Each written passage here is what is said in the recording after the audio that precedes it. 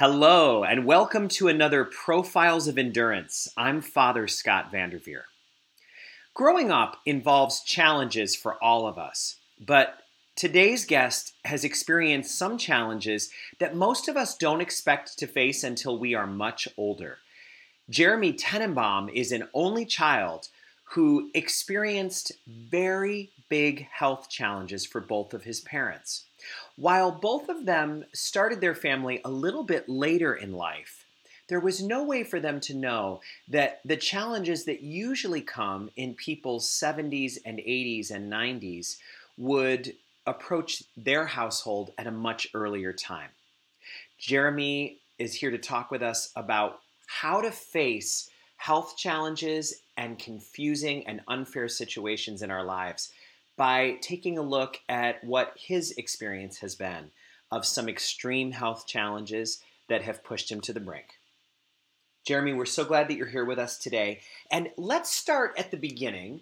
Talk to us a little bit about being an only child and about your family life. What was it like growing up for you? Well, thank you for that great introduction, Father. Growing up as an only child, I had a very normal childhood. I lived, in a pretty normal rural neighborhood here in Coxsackie. I knew, I learned, very early that, a lot of my friends have siblings, and I understood that I don't, so that's, big deal. So, it was definitely, it was great having, I was like the center of focus for my parents, 24/7, and, it was, when I was growing up, for a period of time, I was, kind of a lone wolf. There were periods of time in my childhood where I didn't really have many friends, and then, I guess being an only child kind of, that was already kind of what I was living, so. Yeah. Were you the kind of person who liked your own company? You kind of could entertain yourself pretty well? Yeah, I was, earlier in my life, I was pretty introverted. Even now, I know you of all people know that I can be very social, but I'm still an ambivert. I'm kind of a mix between someone who is introverted and extroverted. That's a great term, ambivert. I definitely enjoy, my time to myself, where I can be alone with my thoughts. I definitely, I will never undervalue that. Yeah. And it makes sense. It makes sense, especially that's a great gift for an only child to have. I love that you raised that term ambivert. That's beautiful. That's really good. Introvert gets energy from being on their own. Extrovert gets energy from being with others.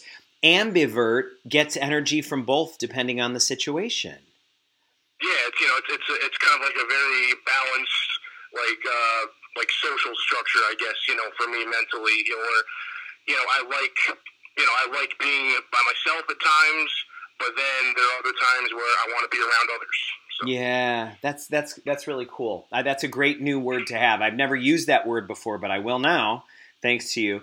Hey, talk to us about what role God had in your life growing up. Who was God to you? What was that? What did you make of religion and faith? Well, of course, my mother, being Catholic, coming from a Catholic family, God was always in my life. From my very earliest memories. I was baptized as an infant, and my mother made sure to raise me in the Christian faith.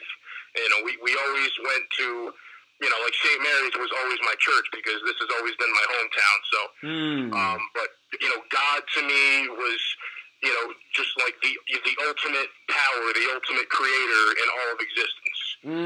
That's God to me. God is the one being that truly matters.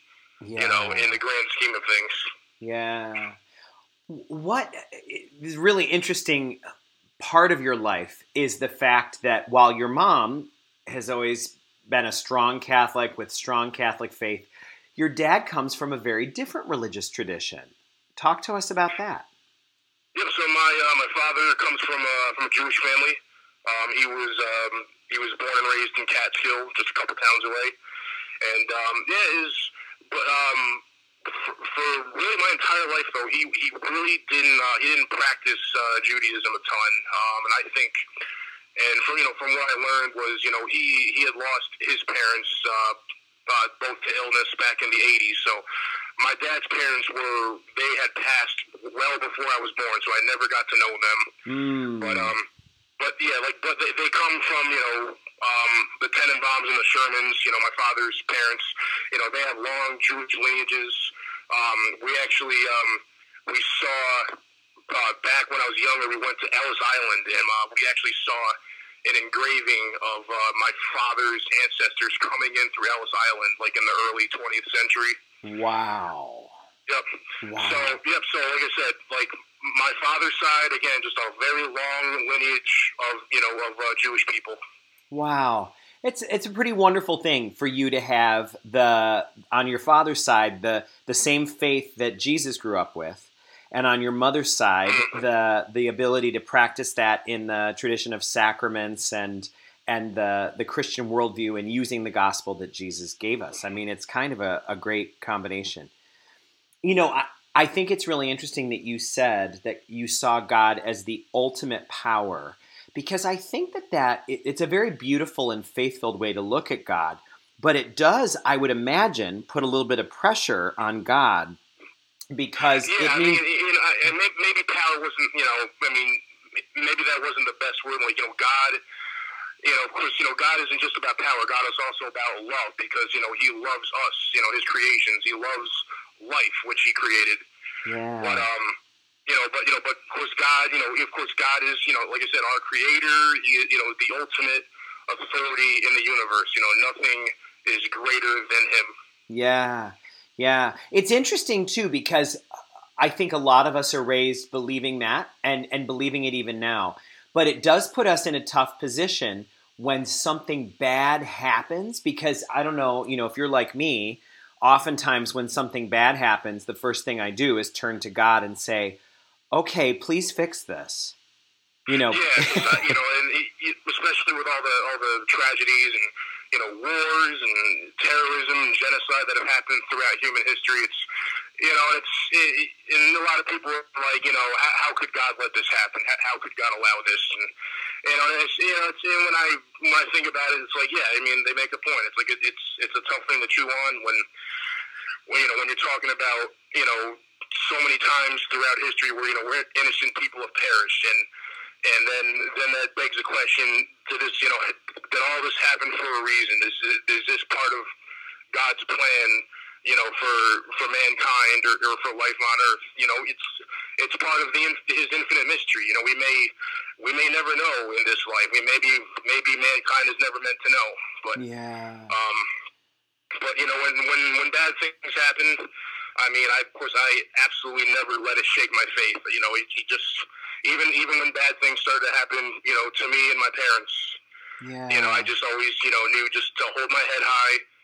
And, just know that, this is just our physical life here on Earth. And I think, really that having that strong belief in heaven and the afterlife, kind of made me think like, even if the worst should happen here, this is not the end anyway. So. Yeah, you've really shown that by going through this. And as we start to talk about the health issues that your parents had, let's talk a little bit about your growing up. You were born in 1992, so still in your 20s. Would you say that your memories of when you were a kid, were your parents pretty healthy and strong? Oh yeah, when I was a kid, they were both very healthy. So that changed when you were in high school because of a diagnosis that your mom got. Can you talk to us when things first started to be difficult for your mom? What were the early days of her struggle like? It really, the diagnosis, it kind of really came out of the blue with my mother. I remember toward the end of 2008, I was trying to think, I was in my junior year of high school. So I was already playing football and, of course, going through, my teen years, and, I had graduation coming up the following year. So, I had a lot of, that positive things going through my mind. Yeah. Just thinking about, what lies ahead in life. And my mother, she really didn't complain about much, especially like physical pain. Like, I just remember, my mother was complaining. It might have been for like a week or two, or maybe a few weeks, that she kept having pains, like in her side and in her abdomen. And it just got to the point where she had to go to the doctor to get it checked out, and then she has a scan done, and then they didn't. I remember from my father telling me, like the scans could not. They couldn't see definitively if it was like cancerous or not, but she had a large lump on one of her ovaries, and she had these other unidentified, like,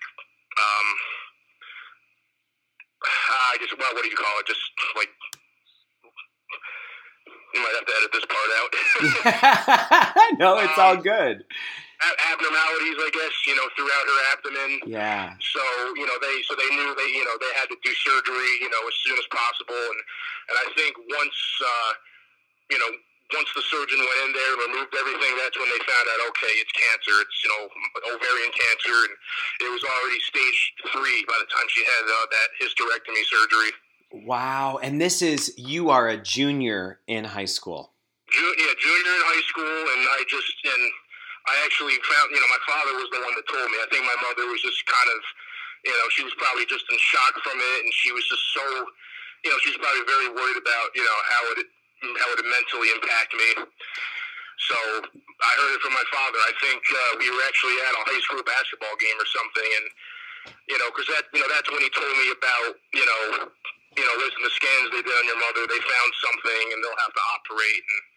And then, like I said, after the operation, it's like, oh, she has cancer now. So. Ooh, what was your reaction to that? What was going on inside of you when you heard that? I think just what anyone would have, just shock. Yeah. Like, are you kidding me? Like, my mother, my mother has cancer, and it's you just kind of stand there, and you from that point, it's like, my childhood will never be the same now. Oh. Yeah, it's just shock, and then a real, sobering realization that life's going to be different now, and it's, and this could very well define the rest of my mother's life, especially hearing that it was a later stage of cancer. Yeah, absolutely. Those first 5 years, she was never again cancer free. Is that right? It was always a battle from that point on.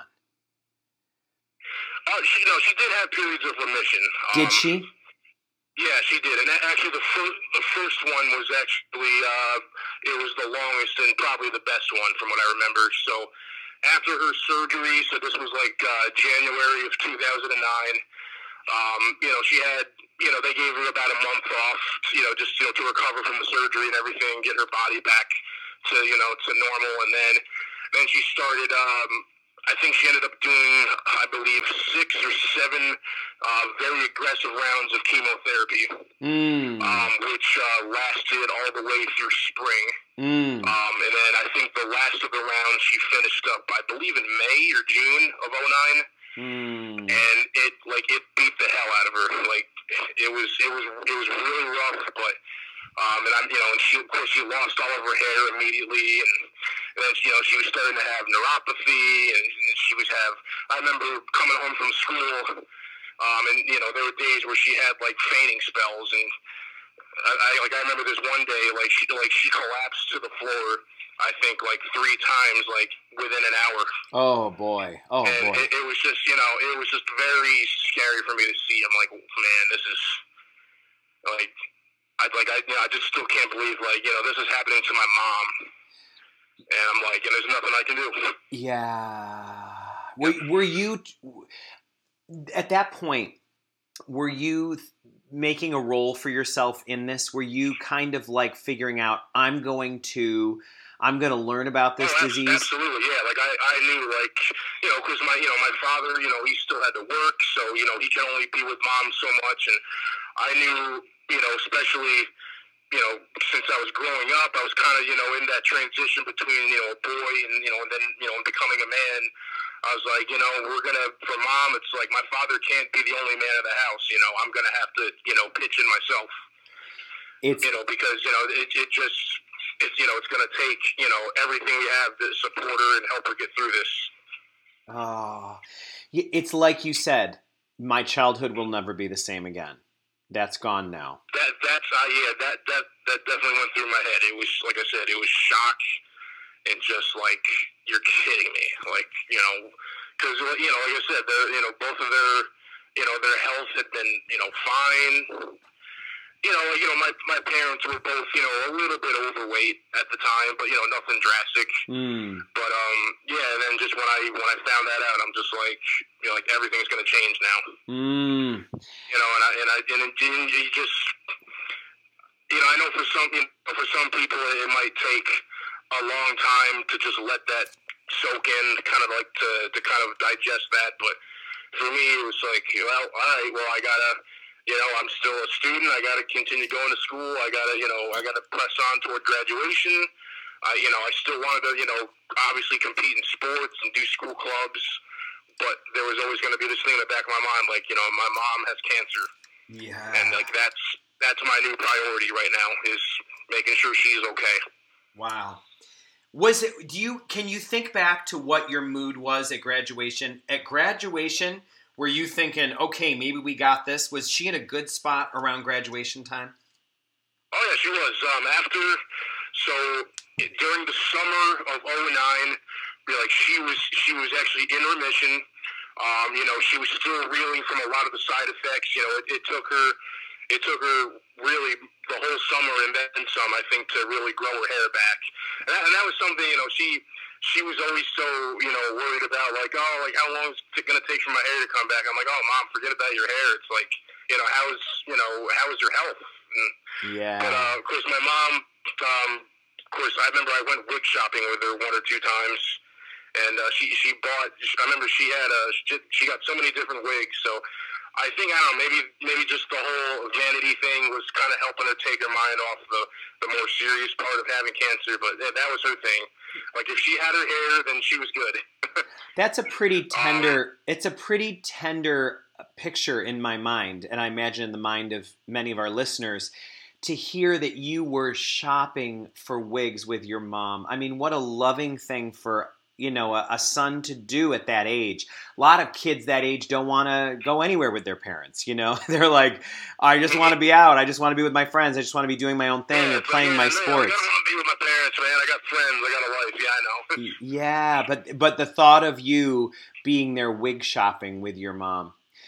Wow. Mm-hmm. So I remember, and we even went on a vacation in that summer in 2009. We went to one of the many places on the Atlantic coast. I forget. It was like it might have been like Myrtle Beach or someplace like that. Yeah.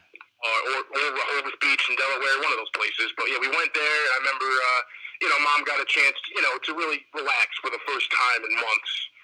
And she was starting to, little by little, like I said, like those side effects you get from chemo, it takes a long time for your body to kind of heal from that. Yeah. But then going into my senior year of high school, she had a full head of hair back, and she was able to get it colored and stuff regularly, and then she was actually able to go back to work for the state. She actually went back full time, I remember, for a while. And then I believe, I don't know, when she had her first recurrence, I think maybe that's when she dropped to like part-time, but she went back to work full-time, months later, and, like I said, I was a senior in high school. That was probably, like, the best year of high school for me personally, and then, as we were saying before, high school graduation, things were really looking up, by the time I graduated high school, she was, like, a full year into remission. And of course, she kept going back for checkups regularly, and every time she turned out clear, it was like a little victory we got to celebrate. So yeah. How was your dad dealing with your mom's illness emotionally? What did he do to keep forging ahead? I could imagine some spouses would try to pretend it wasn't going on as much as possible, act as normal as possible. Yeah, how did he do it? Yeah, and there was no pretending in this household. We were always very very frank with each other. My father, he was never a super emotional person. Like, I know, and I think, I don't know if that was just because of what he went through and his upbringing, but, he was, like I said, he was definitely like the leader of the household. He was the one that, of course, obviously my mother had to kind of, pull his leg a little bit with, certain decisions and financial decisions and stuff like that. But, I think Dad's focus was just, keep moving forward in life. And like I said, I think honestly, once the recurrences started with Mom, that's when, we started seeing him, become a little more like settled down, and he started becoming a little bit more like, all right, let's, maybe all these little things in life that I focus on so much, or maybe I can just not worry about that, and and I think as Mom's health started to ail, I think it kind of like showed him like what really matters in life even more. Like I said, even though he was always a good person, he was always a morally like good person. So yeah, but that was my father. Like I said, just a lot like my mother. They were never emotional people for the most part. So that was my parents. That's who they were. Talk to me about when your dad first started showing signs of cognitive struggle. Your mom had been dealing with cancer for a while. I still, to this day, and I will never forget the very first warning sign that my mother and I noticed. I had just graduated. I got my 2-year degree from Hudson Valley Community College. The very next week, we flew out to California, out to San Francisco, and we took a vacation out there. Ah. And the day we got there, we stayed at this hotel right up by the Fisherman's Wharf, like right on the edge of the bay. Yeah. And we had a long day of flying, and we were a little bit jet lagged. So we just we checked in, we got our stuff in, we just immediately just laid down on the beds for a little bit, and and then we were like, all right, we'll get up at some point and we'll go walk around and see what there is to see, maybe find a place to eat. But so Mom and I are just kind of relaxing, and of course, my father, every vacation, as soon as we get into the room, he starts unpacking all the suitcases and filling up the dressers with all our clothes. He sets up the bathroom with all our toiletries. He's very, it's like that's his routine anytime we take a trip. And Mom and I just kind of were like, yeah, we're just going to lay down. But I remember, he got finished unpacking everything, and he wanted to go walk outside and just take a look around, the neighborhood we were in, and he couldn't find the door. Oh. Like the door, he kept, and Mom and I didn't really notice at first, but he just could not find the doorknob. And then how, like in certain rooms, there'll be like that door that leads directly into the next room, but they always keep it bolted shut. Yes. So he was able to see that board. He kept yanking on that one, but, it was dead bolted, and it was locked. And I'm like, Dad, that's the wrong door. What are you doing? That door goes into the adjacent room. So he would go back to searching for the door. I'm like, Dad, you all right? Like, what's going on? And he's just, he's just telling me like, yeah, I don't know. I'm just trying to find the door. And I'm like, Dad, you're standing next to it. Like, the doorknob is right there. Yeah. And then, and then Mom was just like, Jeff, what's the matter with you? You just, we're thinking like, all right, maybe he's jet lagged. He's just kind of a little bit loopy or something. Who knows? Right. So it took him. And my Mom and I, we didn't get up to help him because, like, we knew that's like, all right, he's gonna get this. It took him like 10, maybe 15 minutes to finally find the doorknob to go outside. At that point, Jeremy, how old would he be? When you were about 20, he was in his mid-50s? So 2012. So he would have been 56, I believe. 56 My math is right. is young. Yeah, 55, 56. He was about that age. That's a when we were on that trip. young prime of life age. Mm-hmm. Not the kind of age you expect to have confusion and dementia. No, dementia didn't even cross our minds. Mom and I were, because once he found, and before he found the doorknob, he was like trying to like open the window as if he was trying to crawl out the window or something. I'm like, what is his problem right now? And I'm sitting there, I'm like, Dad, turn around, the door's there. So, once he, like I said, he eventually got it. Like, after an excruciating long amount of time watching him trying to, he was trying to feel the walls, trying to feel for a crease, and it was just weird. And then, after that, he was perfectly fine the rest of the trip. Mom and I just kind of wrote it off as like, all right, maybe he was just jet lagged, a little loopy, I don't know. Right. And then he didn't show another warning sign probably until months later. Wow. What's an example of another kind of warning sign that you remember? Driving. His driving abilities, it definitely it took a noticeable plunge. He would be, as long as he was like in town or anything like that, he would be fine. But he started, and this was the beginning of that visual spatial disorientation. That was like the very first symptom of his disease, and to this day, it's still the most prevalent symptom. Wow. Anytime, if I was like riding passenger with him, if we were on one of those back roads with no lines painted on it, he would kind of like lose, track of like where on the road he was. Sometimes he would be driving in the middle of the road. I'm like, Dad, there's a blind turn coming up. Maybe you want to get to the right. And he's like, I am. And I'm like, Dad, no, you're not. You're like, you're basically half in the other lane. You don't go around blind turns or over blind hills in the middle of the road. Like, you get over to the right. That's what you do. And so I started noticing that a little bit. He started having a little bit of difficulty in the workplace because he spent his whole career working for GE Plastics in Selkirk, which turned over to Sobic. And then they basically did the same stuff, a lot, plastics manufacturing and that kind of stuff.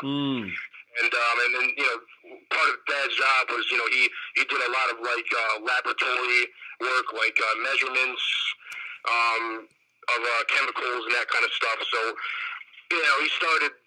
I remember overhearing him telling Mom like, he had days of work where he was like screwing up measurements a lot, and then his supervisor was starting to get on his case about it, and then just with that, and then the driving, and then a few other things. He's starting to have slight trouble putting his clothes on correctly when he'd get dressed, and I think at that point we're like, all right, Dad, something's clearly going on. We're gonna get you checked out. Yeah. So, How long did it take to get a diagnosis? So his diagnosis, it was actually the second opinion. He saw a neurologist, and I guess didn't really like the answers that he gave him. Went to, I guess, arguably a better neurologist who's affiliated with Albany Med. And then they did. They did like an MRI of Dad's head, and they did all these other like special scans that can like measure the brain activity, and then this neurologist was like, without a doubt, this is Alzheimer's disease that's developing. And then, so that was at like the end of 2013, early 2014. I remember I was home from college on winter break, and he just told me one day, he's like, yeah, because I knew he was seeing a neurologist about what was going on with his short-term memory lapses and like I said, the visual problems he was having.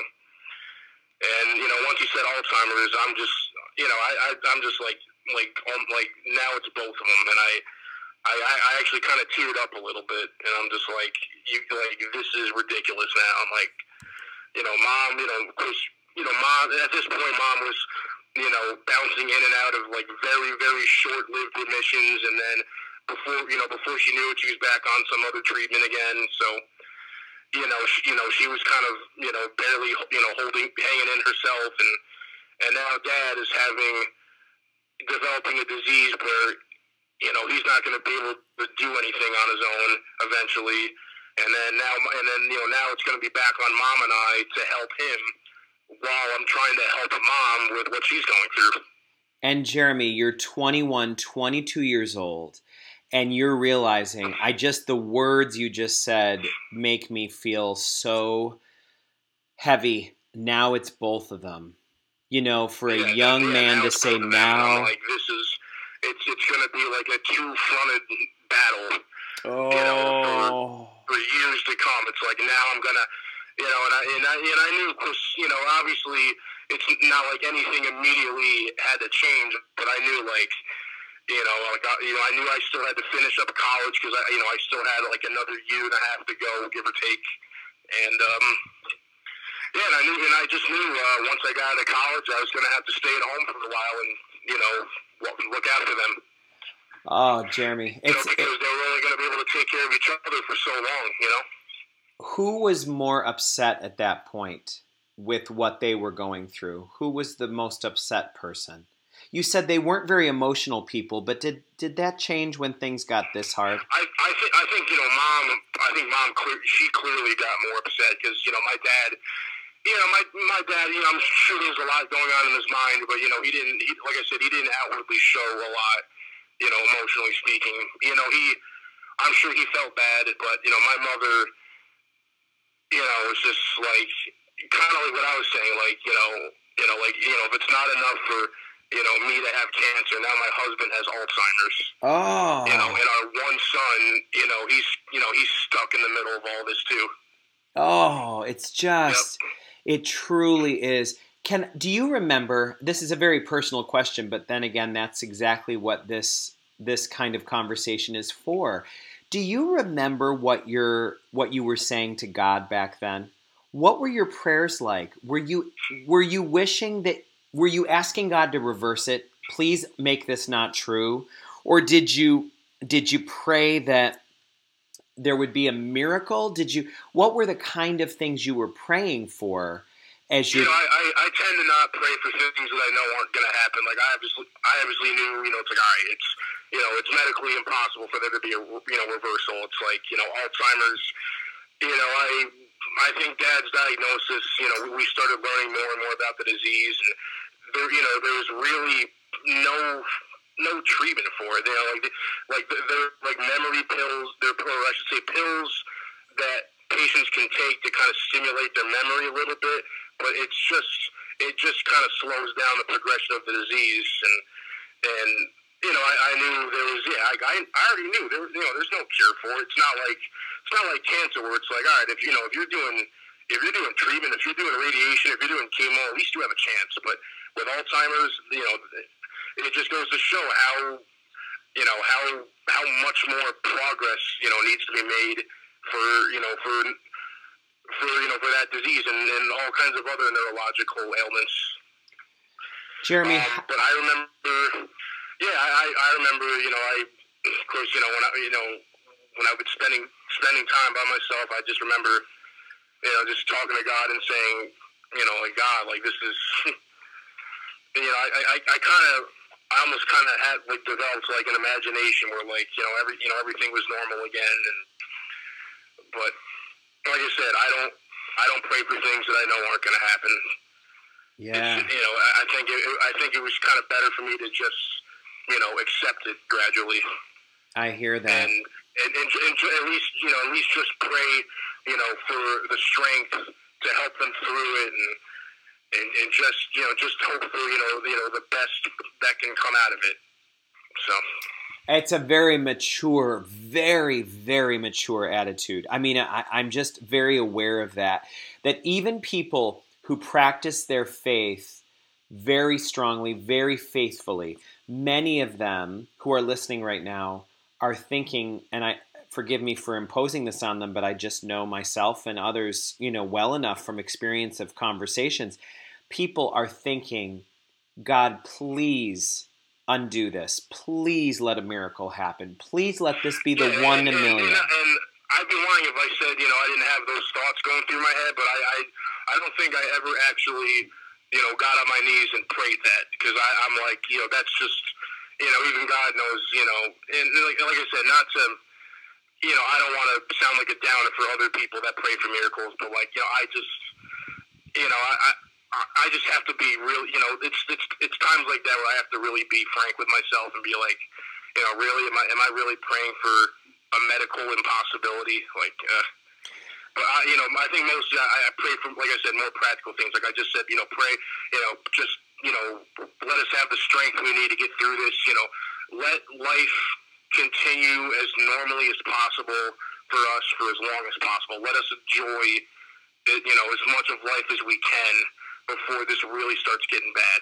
Yeah. And, even when it starts getting bad, hopefully, we'll still be able to, keep it in the back of our minds and still just be able to, enjoy things and laugh about things. And Jeremy, when did your dad need to move out of the house because of his illness? 2017. So just over 3 years ago. Very early that year. Because let me just I'll quickly get you up to that point. Dad was at the point where, Mom had to basically, she didn't have to dress him, but like she had to, make sure like he was putting on his clothes correctly. He needed assistance with that. He got to the point where he couldn't sort out his own medications anymore. Either Mom or I had to give him his meds every day. He was still, I think by 2016, he had actually given up driving. And he decided on his own, like under his own will, to not drive anymore. Like Mom and I knew that, we were restricting him. Like, if you're gonna drive, Dad, in town only, that's it. Stay on the town roads, which he was still able to negotiate. Or if he was going to drive to the YMCA to go work out, he could still do that because he could still park. But then once driving went, and then, like I said, dressing himself, medications, he was still able to cook basic things, or at least help Mom cook. But he started losing that ability. But when 2017 rolled around, we started looking at assisted living facilities, the three of us. So we went on some family field trips together. Yeah. We looked at some of the places owned by the Eddy Corporation. We're actually, the Eddies, they're like St. Peter's Health Partners, I think. Yes. We looked at the one in East Greenbush, and we looked at Atria Gilderland, where my father, wound up living at for 2 years.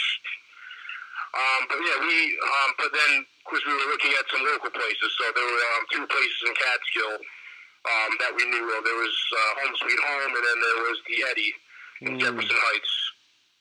So June of that year, 2017, we made the decision, like, all right, we're going to move Dad into the Eddy, because like the Eddy, they're a very like baseline assisted living community. People that live there still have to have like a certain degree of independence. Like places like that, like they'll do your laundry, they'll cook your meals, they'll organize like activities and stuff. They'll even, they'll have, people that can take you on walks occasionally, but other than that, you're kind of left to your own devices. And I think when they evaluated my father, they didn't really realize that, he, he has a real problem, negotiating, seeing things and making sense out of things. And then, of course, he was a wanderer. So he had actually walked out the front door a few times, and they had to bring him back in before he would go very far. So that was an issue. And then he would have like his nighttime episodes. They call it sundowner syndrome. Yeah, it's very common for people with dementia, where you're mentally completely out of whack, After basically during nighttime, and he had a lot of like hallucinations, a lot of delusions. It wasn't every night, but it started happening enough nights out of the week where, all right, Mom and I, we would get woken up, so many nights by him wandering around the house at night, just talking about nonsense and claiming that there was other people in the house, or that he's not even in his own home, and it's just, and all Mom and I could do was just get him back to bed and hopefully, hope he could sleep through the rest of the night, But so he was having that too. So we moved him into, like I said, the Elliott in Catskill, and then a couple weeks later, it was just too much for them. It was clear that he needed a higher level of care. So, we moved him back into the house 2 weeks later. Oh my! And then he lived at home again for a month, and then in July, sometime in July that year, we were like, okay, well, we saw this place, Atria Guilderland. We liked it. They're a lot more expensive, but we can afford it for the foreseeable future. So we moved him there, and that's where he was for 2 years. Wow. Mm-hmm. Now, 2017 was a terrible year for your dad because of this new stage of his illness. But Jeremy, it was also a really hard year for your mom with her cancer. 2017. I mean, that was probably the worst year of my life, Father. Oh. In terms of like stress and then just knowing what my parents, because my father, we had to move him out of the house. That's, it's like imagine you're someone my age, and you're like, and you actually have to make plans to move one of your parents out of their own home. I can't imagine. It's just it's a tough thing to chew on. 25 years old. Yeah, and and my father, and I guess the silver lining of this was my father went along with this. He and I think, and part of me thinks he still is. He was always aware of his own illness. He knew that he was declining. Like he didn't. I mean, there were times he got, he kind of he would throw a tantrum or two with Mom and I about something ridiculous. But I think overall, like he knew that.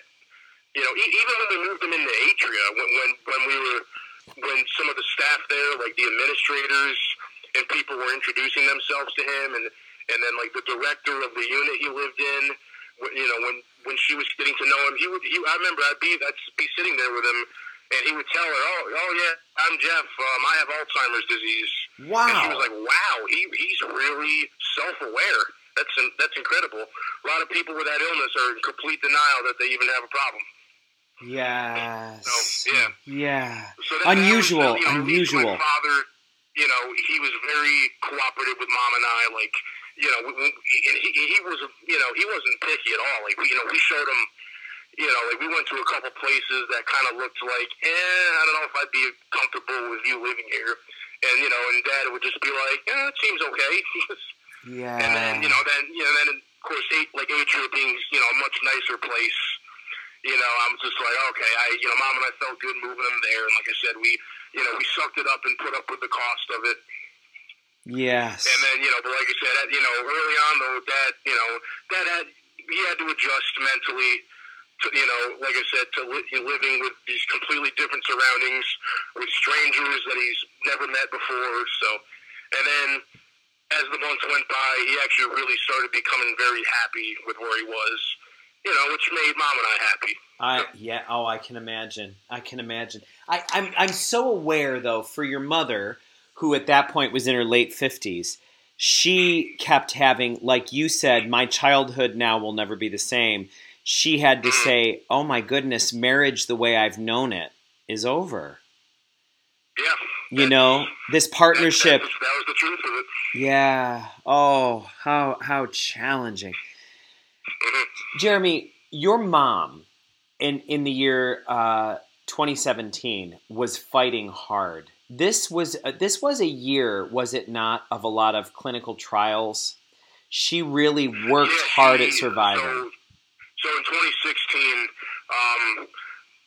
that was a little bit of a rough year for us too, because that was when women's cancer care at St. Peter's basically was out of options for her. They had nothing left to treat her with, and I remember sitting in the room with her oncologist when he told us, because she just came off of a chemo treatment which gave her a bad case of thrush, which for if you don't know, Father, and people listening don't know, it's like a fungal infection that starts in your mouth, and if you don't treat it right away, it can go down into your digestive tract, and then at that point, it's very life-threatening. So she had a really nasty side effect from a drug. She did get treated for it, and then after that, after she recovered, that's when one oncologist was like, "All right, Debbie, listen, we have to stop trying to treat you. Like this last chemo and what you just had, this could have killed you." Oh. And so it's like, and just seeing that serious look on her doctor's face and that serious tone when he said, "We can't treat you anymore," and then he started recommending palliative care and then eventually hospice care. And I'm just like, I'm there with like, my jaw almost dropped. I'm like, what? And, I don't think Mom was prepared to really hear that too. Oh. So. Jeremy. Yeah, and basically it's just like her doctor.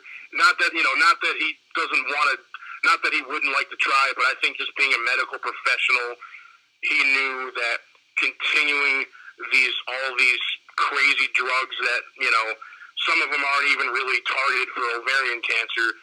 I think he knew that continuing to try to treat her would have done her more harm than good at that point. Oh boy. So then, Mom had already talked to doctors at Sloan Kettering in New York by that time, and then I think one of the chemo nurses recommended Dana-Farber in Boston, which I'm sure you living out there, Father. I'm sure you've heard of that hospital. That's right. Yeah, I spent 10 years in Boston, and it's one of the very best and most famous cancer hospitals, and they do a lot of research there. They're highly regarded for treating like children's cancer. They're basically like the St. Jude's of the Northeast. I remember anytime we went there was a lot of children in wheelchairs. I mean, it was very sad to see, but it's like, well, you know what? If they're here, they have a fighting chance because this is a very good hospital. So, Jeremy, one of the things I'm hearing in your voice right now, even as you say that, and as you talk about your mom in this stage of her treatment, you have an unusual gift of holding on to hope. What does hope look like in 2017 when your mom is going through this? What does hope look like? What is hope? Hope? Well, hope is I think hope is that, and really it starts and ends with my mother. It was her determination to be like, like I said, when her oncologist at St. Peter's told her we can't treat you anymore, it's like, not, of course she was really thrown back by that, but she was, I think it actually gave her more resolve to be like, I'm not giving up. Like, wow. I know, she's like, if there's a place out there that'll treat me, that's where I'll go.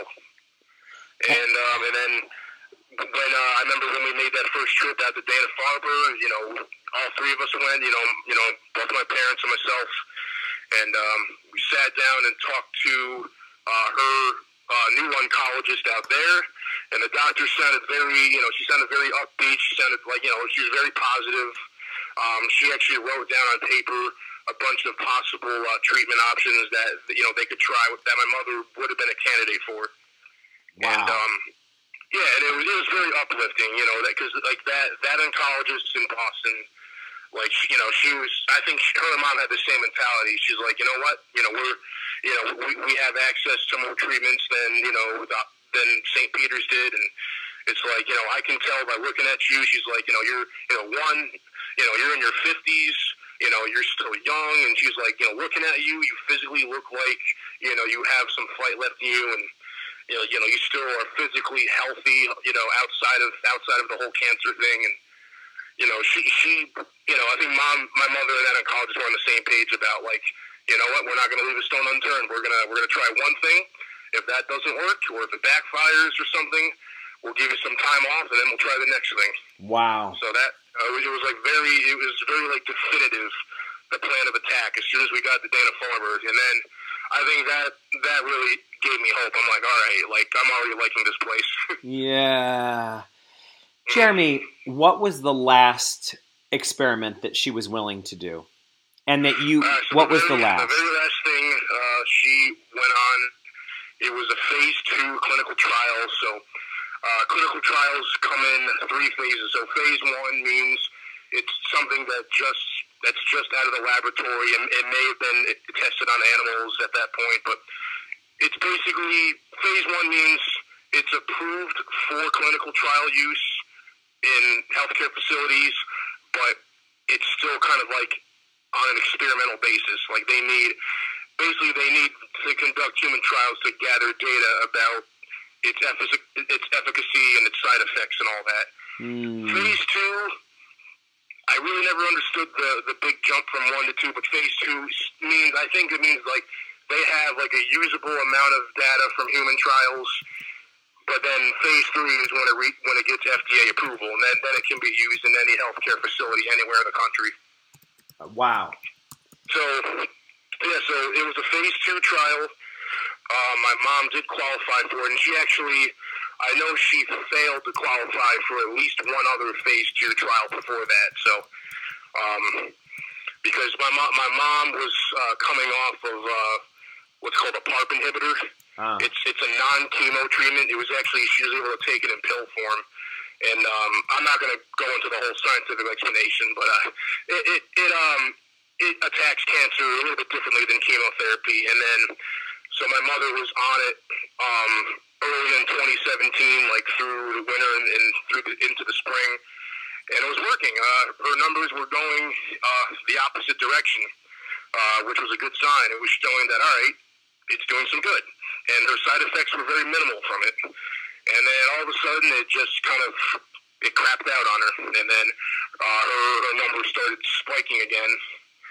So we knew, and that was kind of heartbreaking because, like, she was on something. It was like the first time in like years that she could take, the same drug for months, and it was doing something. So when she got into this phase 2 trial, this was I think this was like August 2017. Of course, Dad was already living at Atria, so it was just Mom and I at the hospital. We went out to Boston. We were going to have to stay one night, if not 2 nights. I don't remember, but we went out there the day before, where she just got some like pre-screening done, and then we had the rest of the day to ourselves. We actually did a little trolley tour of Boston, and we got to enjoy ourselves a little bit.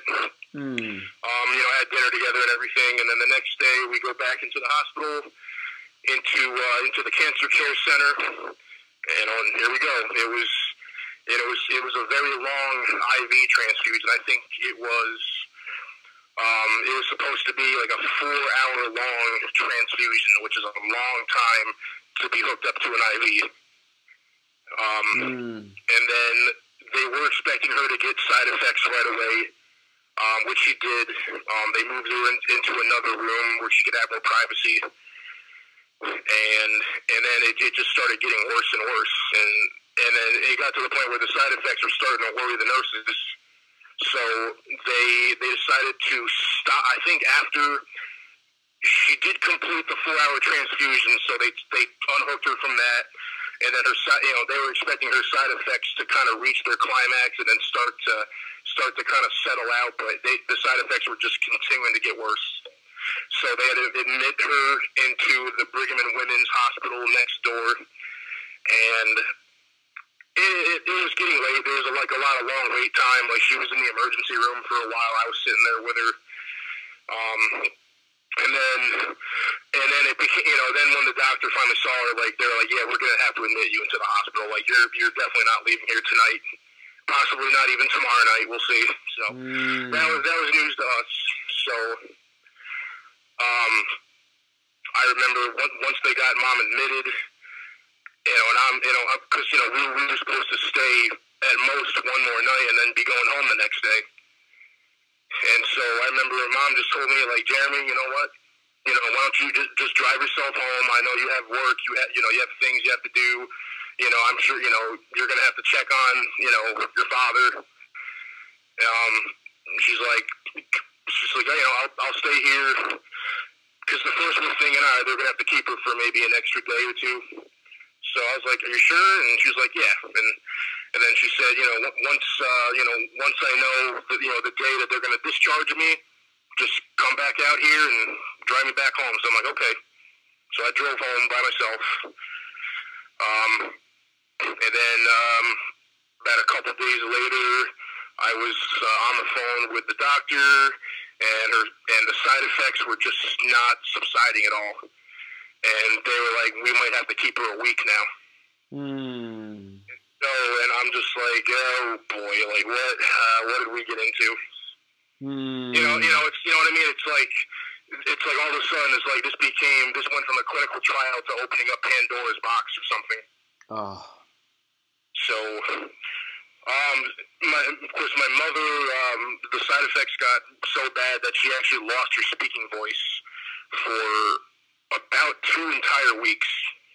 So she tried to talk to me on the phone. I could barely understand her, and I was like, what, Mom, just save your strength, save your breath, and I'm like, I'm coming back out there. Like I have to come see you at least. At least on my off days from work, I'm like, I'm coming out there and I'm going to spend time with you. She told me not to. She said her best friend has a daughter that lives outside of Boston, so her friend actually drove out there and spent the week with her daughter, and she was with my mom every day, all day long, while she was out there. Is that best friend? Said, no, is that the one? Home. I don't want you to have to come back and forth to Boston. So is that best friend the one who lived in Indiana? Lynn, is it? She has a daughter in Indiana, but no, Lynn and her husband, they live in Gilderland. Wow. Yep.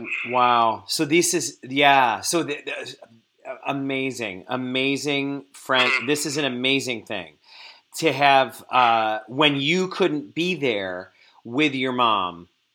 She had this, like, these friends went like angels in your place. That's really amazing. Hey, and I felt so bad because I'm just like, Lynn's going out there, and I'm thinking like, it's like, what am I doing? It's like I'm home for what? Like, I was checking on Dad. That was when I was like checking on Dad like a couple of times every week, and I'm like, other than that, I'm like, I got my Home Depot job, and it's like, and I'm like thinking I really should be with Mom, but once I found out Lynn was going out there, I'm like, well. I'm like, I guess, if my mom really wants me to stay here and just focus on me and Dad, then, I'll honor her wishes then. So it was tough. They ended up keeping her out there for 17 days. Wow. And 17 days, and I think the last couple of days she finally got her voice back, like, to just about full strength. And I think Lynn... I think Lynn may have stayed out there for the entire time. Maybe she came back home and then went back out there when they discharged her. Because I think, and that's when Lynn, Lynn and Dirk, her husband, they're still like they're among the most helpful people you could ever hope for. And I think Lynn was just trying to save me another trip to Boston. So she was the one that brought my mother home after the 17 days. And my mother. She was able to walk and everything. They gave her a walker, but she didn't really need it. She was able to walk. She still looked a little bit roughed up, but, at least her voice was back. Her energy level was, like, fairly good. And then, but like I said, the last remnants of her symptoms were still just kind of hanging on. So she was home for, like, a day or two. And then she was like, and then one morning she was like, Jeremy, I think you're going to have to take me to the hospital. I'm still not feeling right. And I took her up to St. Peter's in Albany, the Women's Cancer Care. And, of course, one of the nurses that she knew for all this time saw her. She's like, Debbie. She's like, oh, my God, how are you doing? And, she's like, are you still getting treated in Boston, yada, yada? And she's like, and then she could see my mom's physical appearance. She's like, what happened to you? my mom gave her the whole story about the clinical trial backfiring and everything. So they brought in some more chemo nurses to kind of look at her. They hooked her up to like a bag of saline solution, and they just want to at least get my mom's energy level back up. And then so they decided to admit her into St. Peter's for 5 more days until she was fully over her symptoms. So at least in Albany, I was able to go up and see her every day. And then I think during that 5 days that she was there, and she, and maybe while she was in Boston, she probably had a lot of time to reflect. And then during the 5 days at St. Peter's, she decided that this is it. I'm going on the hospice care. She's like, I'm done. So that was that. Were you able to accept? And, honestly, after something like that happens, even myself, I wasn't all that surprised by her decision. It was really like a decision. I'm like, oh, please don't tell me you're gonna do it. You're gonna stop treatment altogether. And she's just like, Jeremy, I think this is like a sign that I have to stop, because it was like her original oncologist said, if she kept trying all of these treatments that weren't really meant for her, they were going to do more harm than good. And that's exactly what that last clinical trial did. It really set her back a lot. And early on when she was in hospice, she did recover some more of her health. Like the symptoms completely did go away by the time that she was discharged from St. Peter's. And then then the first couple months, she was back at home. She was okay, but then the hospice nurses would be visiting every day to, help her with her personal care or whatever she needed. And, she actually had some other volunteers come by to run errands for her to kind of lighten the load on me a little bit. And that's kind of how it went. Were you with her in the end? I'm sorry? Were you with her in the end, Jeremy? I was. Yep. You were. Yep. January 14th, 2018. That was the night she passed. I was right there in the room with her. Wow. I was because at that point they had brought a hospital bed into, and she was like, basically, she was spending all hours of the day and night, in the living room where we had the bed set up. And that night I was standing right at her side, and I remember her eyes were still kind of partly open, but she was asleep, and I remember trying to wake her up.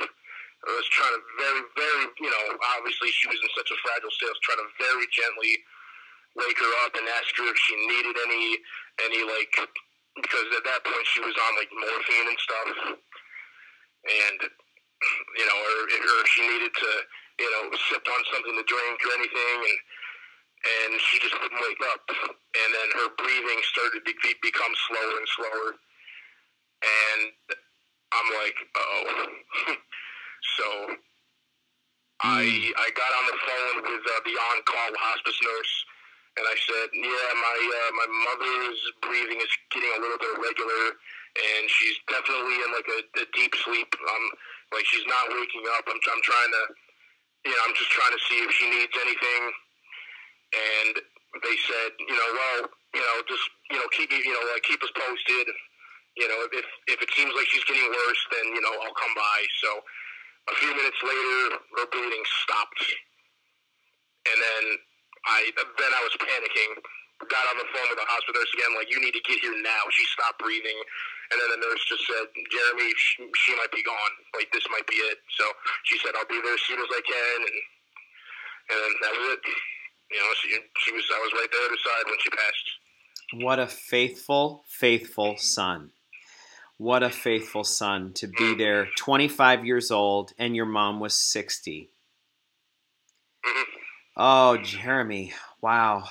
I can't imagine I can't imagine that journey. And of course, one of the things that we have to honor as we hear this is that your dad was obviously not there because he was living at Atria.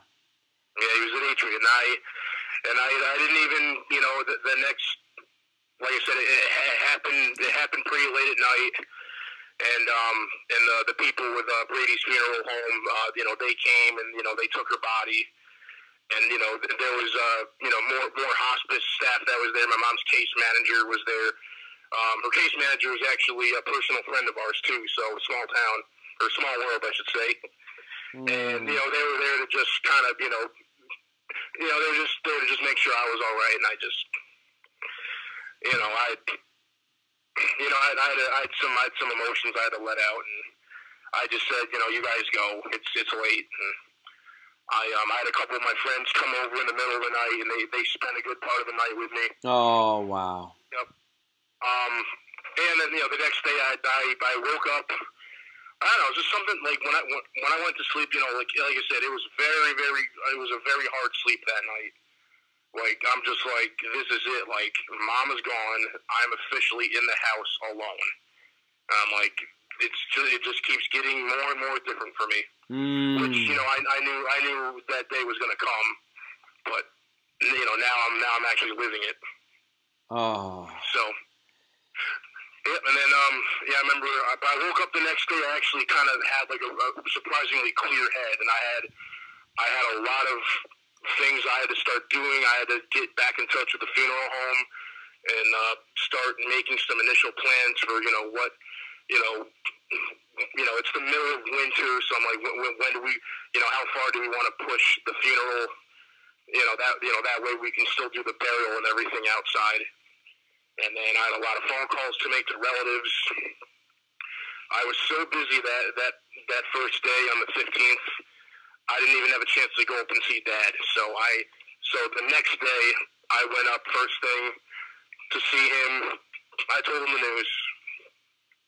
He did have a little bit of a sad look on his face, but I think it was just like, because he knew, even with Alzheimer's, he knew that Mom was in such rough shape, and he didn't, like I said, he's not an emotional person, as I told you a few times, and he didn't shed a tear or anything, and he just kind of hung his head for a bit, and I said, I'm like, she's gone, Dad.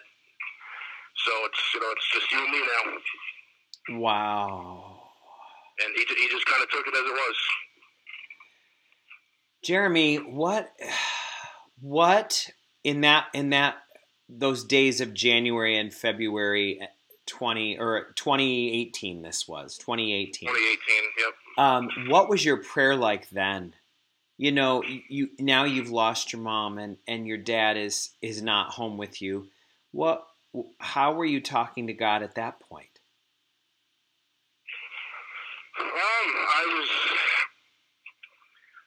I think I was. I'm just trying to remember how I felt because it was. I think I remember I think I was in touch with so many people. I remember I kept saying over and over. I said like, yeah, this. How people say like, I'm kind of turning over a new leaf, or this is a new chapter of my life. It was more than that. This is like a new era for my life. Yes. Yep, a complete transformation from, from one status quo to my current status quo with things. A lot of people would say that you've been dealt a really bad hand with what you faced, having both of your parents, in a sense, taken from you. In each in their own way. How do you cope? First of all, how do you react to the thought this is a really bad hand, and how do you cope with having a hand that was bad dealt to you? I think I'm not someone that ever, I don't really have a whole lot of self-pity because I know earlier in our conversation I told you how read about things, and I've seen, you know, documentaries and videos about things that are much worse. And then you know, I look at myself and I'm like, well, you know what? As bad as this is, at least, you know, with Mom's death, you know, even back when, you know, like you said, like especially when she started hospice, even before that, even when she started treatment at Boston, or maybe even earlier than that, maybe when she was doing her last couple of treatments with St. Peter's, she knew that, you know, it was just the odds were so stacked against her to ever be rid of cancer. She just knew, like, everything she did at that point was just trying to buy herself more time. And then, and really, at the end, I think she was really trying to buy her more time, both for my sake and for Dad's sake, you know, to make sure that he was settled into a place that was going to be able to take care of him, and to make sure that I was, you know, mentally in a place where I'd be prepared to handle everything, you know, to handle the house, the finances, Dad, you know, and then not to mention myself. So. Wow. I forgot what your original question was already. Well, I think you answered it. I'm curious about hearing what grief was. That's right. You were talking about. I'm sorry to interrupt, but yeah, you're saying, you know, do you feel like you've been dealt a bad hand? Well, yeah. I mean, like I said, there's people, you know, and I've talked to people that have lost loved ones very suddenly, and you know, I think that's definitely a worse hand than I've had, because at least with my mother, you know, we had all this time to really prepare for her passing, and she had time to, you know, to say farewell to all of her friends and her family, and you know, just you know, her and I and Dad, we had all this time to come to terms with, you know, the whole, you know, with death itself, and moving on. And you know, and I think Mom, you know, and if my mom was still here right now, I think she would agree that, you know what, if I've always to go, you know, I mean, I'm sure, you know, I know she wished she could have lived longer to see me, you know, get married or have kids of my own. But I think, you know, of all the bad ways a person can go, you know, I don't think this was such a bad way, because, like I said, she had so much time to have closure. That was the word I was trying to think of. To have closure with me and her friends and her family, and you know, even with God, you know, even with her own beliefs and her own morals. You know, it's like everything, you know, what everything in her life has amounted to, and what everything boiled down to. I'm sure she was grateful to have all that time to prepare and to have that closure before she passed. It's a beautiful perspective. You know, I think a lot of times, like you said, it's almost as difficult as a long, challenging illness can be. It allows you to get your affairs in order, as people say, spiritually and otherwise. Too. Like she, especially with, you know, of course, you know, my father was, you know, he was set up and he was living comfortably in a good place, and she'd made sure that, you know, bank accounts were set up appropriately, and she made sure that I had a good understanding of the family's financials and of income, and you know, like everything that I was going to have to take over, and even her own funeral arrangements. She actually, you know, when she was in her final few weeks, I remember we had one of the partners of the funeral home come over, and she actually started making her own funeral arrangements. And so, I mean, she even got that set up for me. So she was an incredibly strong person. I mean, she did lots of frank talking with me too. I remember coming and talking about funeral plans with her, and and I also know how much she loved and admired you. She knew that you were a special son. I mean, no one could have been better handpicked for a situation this hard. A son who refuses self-pity and is willing to be present to his parents in all the ways that are most important for as long as they need him. It's a really remarkable blending. Thank you, Father. And it's something, and actually, this is something I don't even know if I ever told you about. My former roommate from college, he's someone who's like, he's always going to be a friend for life. He lives in Long Island. He still lives with his folks. I go down there regularly to visit them. I would say twice, maybe 3 times a year. I'll drive down there and spend a couple of nights. His mother is like one of these people. She is like an extremely devout Christian. Like and there's not a negative thing you can say about this woman. And I've kind of coined this phrase, like, she's like one of the few people you meet who, like, you're sure that they're like a saint who walks the earth. And she was the one that was like, when I was going through all this stuff with my parents, she was the one that was reassuring me, like, Jeremy, what you're doing, this is like, all of God's commandments are obviously important, but, honoring thy mother and father, you are the absolute epitome of that right now. And that's like one of the most important commandments that any person can follow. And then she said, and for sticking with your parents through this, especially in this day and age. And she said, you're gonna be, you're gonna be blessed for the rest of your life for doing this for them. Oh, so that was very comforting to hear that from her. Oh, that's so beautiful. Yeah, and boy, do I agree. And do all of us who are listening, our hearts just did a little leap hearing that, because we know it's true. We know it's true. Jeremy, I know everyone is curious about your dad right now after hearing the story.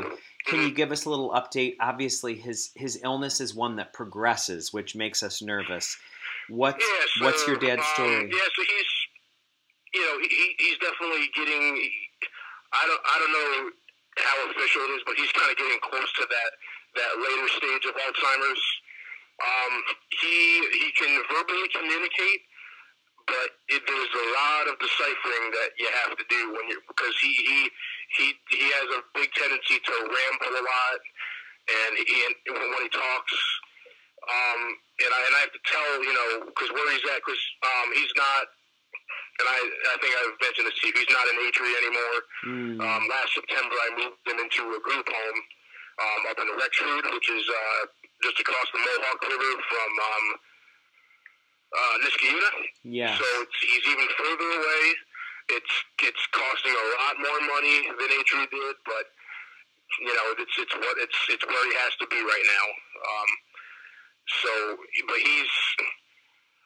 So yeah, like I said, he still can verbally communicate, and I tell staff there, I said, you have to not focus so much on the words, like, and because they have like this list of like, if he seems distressed by something, like they have like there's a list of questions that they ask, like, Jeff, do you need something to eat? Do you need something to drink? Do you need to use the bathroom? Or do you have does anything hurt? Do you have any pain? All that. Like if he can't quite just come out with it, whatever's going on. So, and I tell people, if you're not understanding, like I said, if you're not able to really filter out all the rambling and the babbling that he does now, just like look at his expression. Is he, is he motioning towards something? Or is he holding part of his body a certain way? Or so, so like I said, communicating is a little bit tougher, but, his visual spatial problem, it's off the deep end. Like, it's, like, even, he can stand up on his own, but, like, if he tries to walk somewhere, he's completely directionless. Like, someone basically has to kind of, put their arm around him or take his arm or hold his hand and kind of walk him to where he needs to go. And, but his long-term memory though, I mean, there's still quite a bit of it that's there. Like, obviously, like when I'm there, he knows it's me.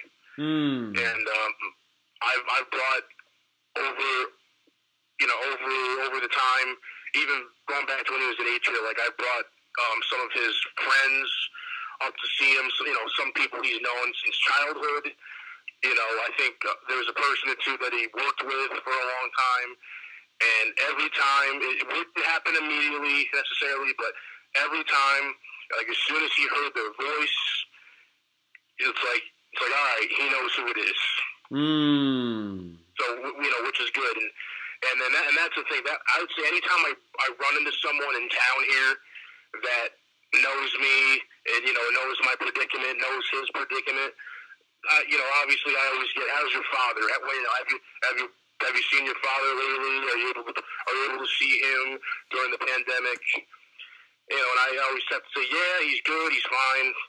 I still have to kind of, we still have to kind of see each other through a glass door because I have to. They still can't let anybody in the house, but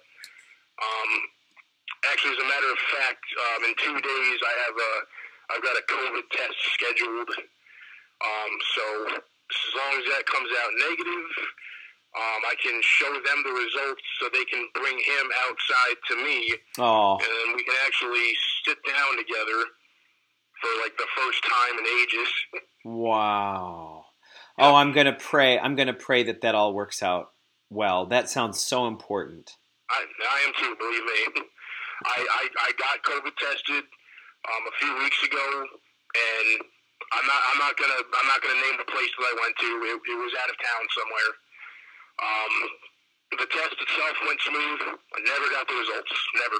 No kidding.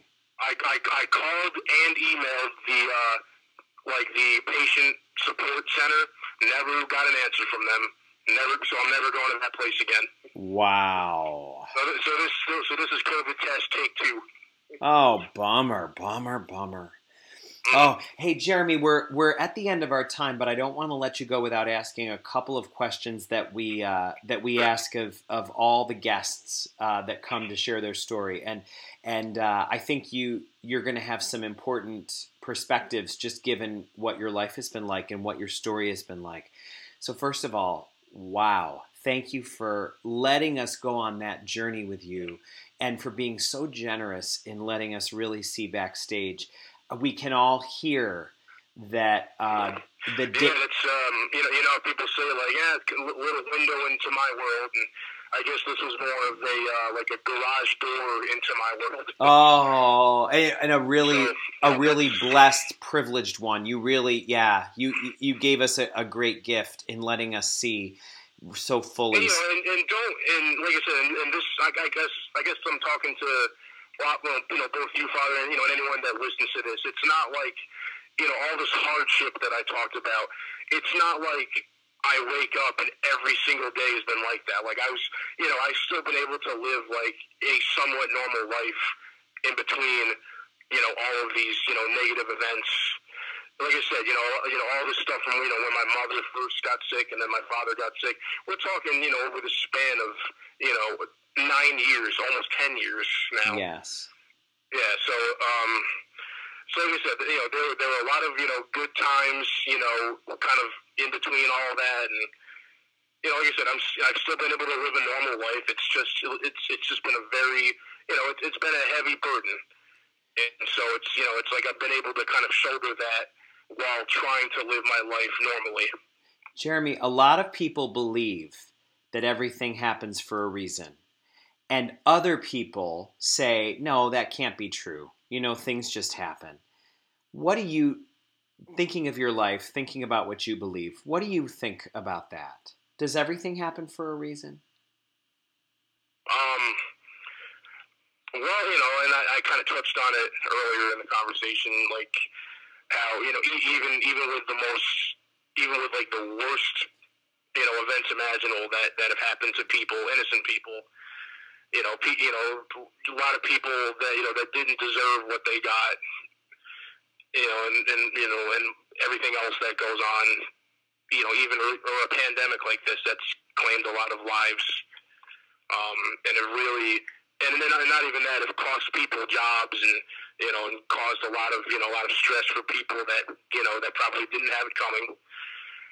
it's like, maybe there's some things that happen for a reason. I can't really, confidently say that everything that happens in this world, good and bad, does it all have a reason? And I think I said before, are we meant to really know that in this life? Is it, I sort of like write it off as like, I think that's just part of God's infinite mystery. But I think in my own personal case here with what I've gone through with my parents, especially knowing that I'm an only child, so many of my relatives were scattered very geographically, scattered very distantly. I have some relatives that live close to town here, but I mean, it's really just been myself, my mother, and my father. We really, just the three of us, have only been really able to count on each other, and and a select few close friends, and volunteers that have helped us, immensely along the way. But yeah, maybe there was a reason why this happened to my parents, especially at such a pivotal point of me, in adolescence, entering adulthood. And now like I'm in post-college life, living on my own, which, I think that's real adulthood, when you're on your own and you're supporting yourself. Maybe it was all meant to just, to test my will, or it was meant to make me as mentally strong as possible early in life. Yes. And I don't know, sometimes I think, well, was this all to kind of build up my mental fortitude for something that's going to happen further out in my life? I hope not. Right. That, what's gone on with me for the last so many years, that's about as much as I can take. You're not looking for a bigger challenge, and who can blame you? Well, you know what? I'm curious. Speaking of challenges, the whole reason that I'm talking to you and the reason that this series exists is because coronavirus has been such a big challenge for everybody, and so many of our listeners have been met with situations and dilemmas they've never dreamed of before now. What is your hope of what can come about because of the challenge that we're going through? What are your best hopes for what life can be like after coronavirus is no longer such a big worry? Well, the first thing I want to tell people, especially people that that really legitimately worry, take a look at history. During World War I, this country had a really bad influenza pandemic or epidemic, and we got through it as a country. And we didn't have nearly the same medical technology that we have now, but we got through it. Not to mention, we got through a whole other world war after that. It's like this country has been through some stuff, and we cannot forget how resilient we are as a nation and as people. And I think, but to I guess to answer your question more directly, what I can hope for. I mean, I think everyone hopes that things can go back to normal, and no, I don't mean the new normal, because oh my God, I'm getting tired of that phrase. Even though we all have to suck it up and kind of cope with the new normal for now, but yeah, obviously I dream of a day when we don't have to wear masks everywhere, and we don't have to social distance everywhere. Hopefully, like I said, but history is showing. I think even I've heard from a couple people that actually back in the 1960s there was an epidemic of some kind of virus that happened, but it was so overshadowed by things like the Vietnam War and the Civil Rights Movement and stuff like that it just I don't think it really got talked about so much, and we just kind of quietly got by it. So, like I said, we've done it before as a country, and it's. Yeah, I guess I don't know. Maybe I'm looking at the too big of a picture, but maybe it's just history repeating itself again. But but I think not everything with this pandemic's been bad. It's brought out a lot of good. It's I think it's really is a firm reminder of how crucial healthcare workers and first responders are in any civilized society. To be, to really be the spine that we need to kind of hold everything together. So I definitely have to give props to all those people. Amen. Amen. Amen. And let me just now take a moment with our listeners to just ask, after listening, maybe you took more than one period of time to listen to this rich and lengthy conversation. What is staying with you? What is something that you heard Jeremy say that makes you want to look at your own relationships in a new way? That fourth commandment, thou shalt honor thy father and thy mother. What thoughts do you have about the blessings that come from following the fourth commandment, even when it's hard, and especially when it's hard? What are your hopes for the kind of resilience you'll be able to demonstrate when you face your next challenge? What is something that Jeremy said in this conversation that you want to bring with you to the next challenge that you face?